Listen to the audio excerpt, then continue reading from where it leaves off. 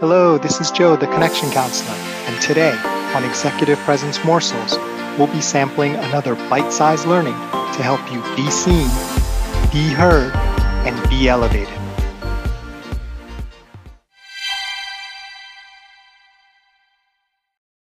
Welcome back to Season 16 and Stress Week. Again, this is Joe Kwan, the Connection Counselor, and today I am super excited to share something with you about stress that I learned. Oh man, I wish I had known this earlier in my stress-filled life. And I affectionately call it the magic bullet for stress. And again, this content, a lot of it's informed by a great book that I read, Hijacked by Your Brain, by Dr. Julian Ford and John Ortman. So we talked a little bit about how stress is the alarm. It's not the actual problem itself.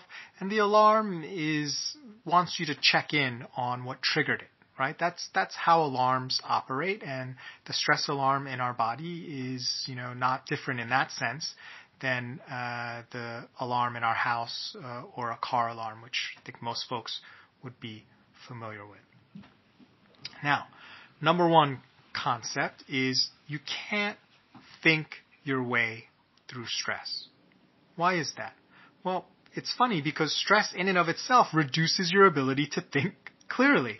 So the stress actually occurring makes it super difficult for you to say, well, I shouldn't be stressed because X, Y, and Z, and let me build a list. And that actually realistically is very difficult because the stress is putting you in a mode where your brain isn't really going to think clearly in that fashion as it would as if you were more relaxed and didn't have the stress. Now, what happens?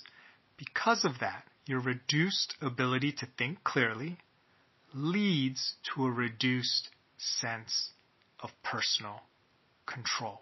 And that is so key, right? Because we can't think clearly, you get this feeling of wow, I don't have personal control because I don't know what to do and I don't know how to make things better.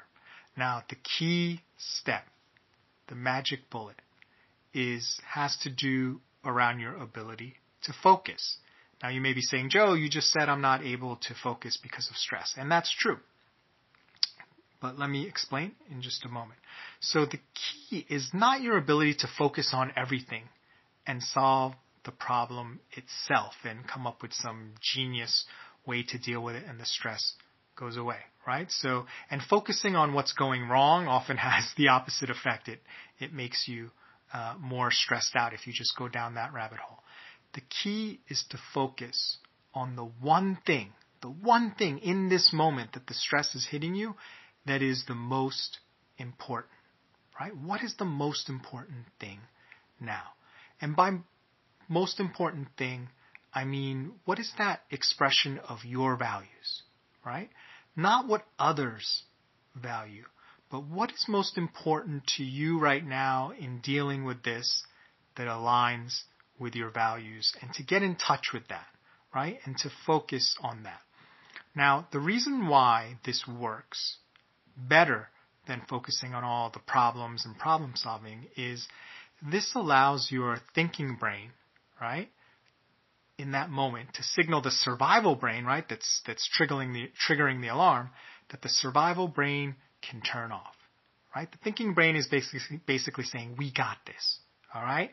We don't have maybe the full solution now, but we're on top of this. We're going to pay attention to this so you can breathe a sigh of relief and you can turn the alarm off, right? Because this not having happened yet is what is causing the alarm to ring. Now, if you don't care, right, you may ask, well, what if I don't care? Well, if you don't care, the alarm really wouldn't be sounding, right? If you don't care, then there's nothing to trigger the alarm.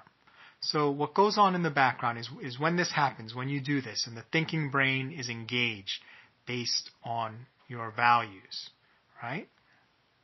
The thinking brain starts to work together with the memory part of your brain, and they team up to form a powerful, team. The thoughts and the analysis and the logic and the mental horsepower, plus the memory part of your brain, right? Your experiences and all the things you know and the knowledge, and they come together in a powerful way to find a solution to the problem that created the stress, right? I'll say that again.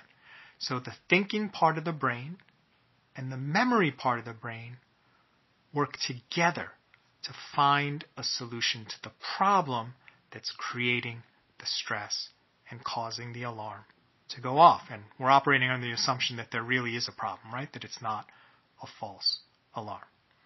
So I'd love for you to do today is the next time you find yourself about to react or respond to stress, ask yourself, is your response in line with what you value most?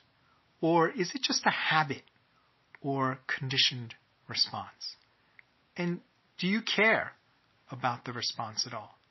And if you do, how will you begin to bring a more effective response to these stressors in your life, which are unavoidable, right? If you're alive, you're going to be experiencing some stress. And as we said in our earlier episodes, that's not always a bad thing, because a lot of times when you're there, it shows that you're on the edge of growth. Now, the great part about dealing adaptively with your stress is it can rub off and have a beneficial effect on others. But what about the other way around? What happens when you are around others who are highly stressed? On our next episode, we'll discuss how to deal with this very common scenario.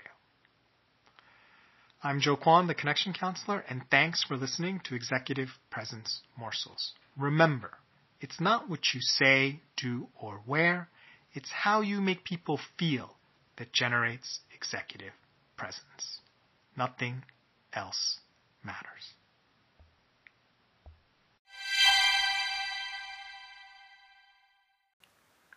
If you'd like, please stay tuned for a preview of tomorrow's episode, brought to you by our sponsor. Welcome back to Season 16 of Executive Presence Morsels, and we're coming on the tail end of Stress Week. Today we're going to talk about a term called emotional contagion and how that applies to leadership. What an unpleasant term, emotional contagion, right? It sounds like one of these outbreak type movies, or the world that we're living in right now with COVID, unfortunately. In any case, think about your ability to manage your own stress, right? We've been talking about that and how that can really be helpful, and it can actually help others when they see that example and they feel sort of that you're able to manage through it and you're not spiraling. Now, the interesting thing is, this ability will not make you automatically invulnerable to the stress of others.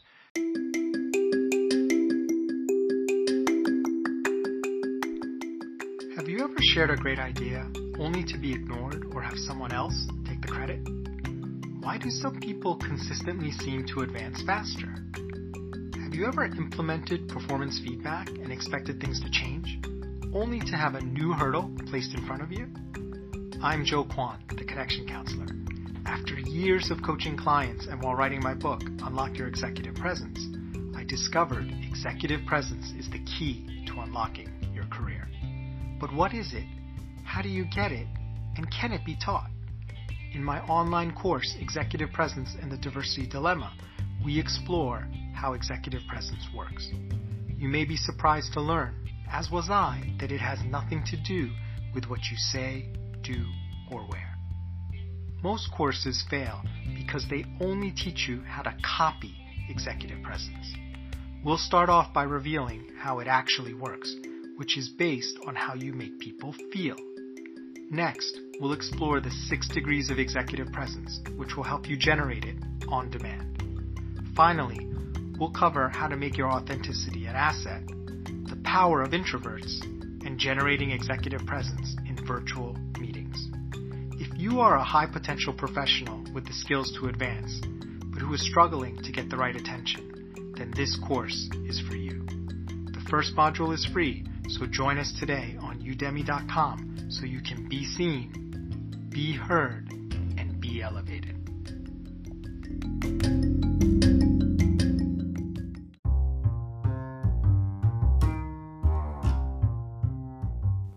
Thanks for listening. Can't wait to share the rest of the episode with you. Join us next time for another tasty executive presence morsel.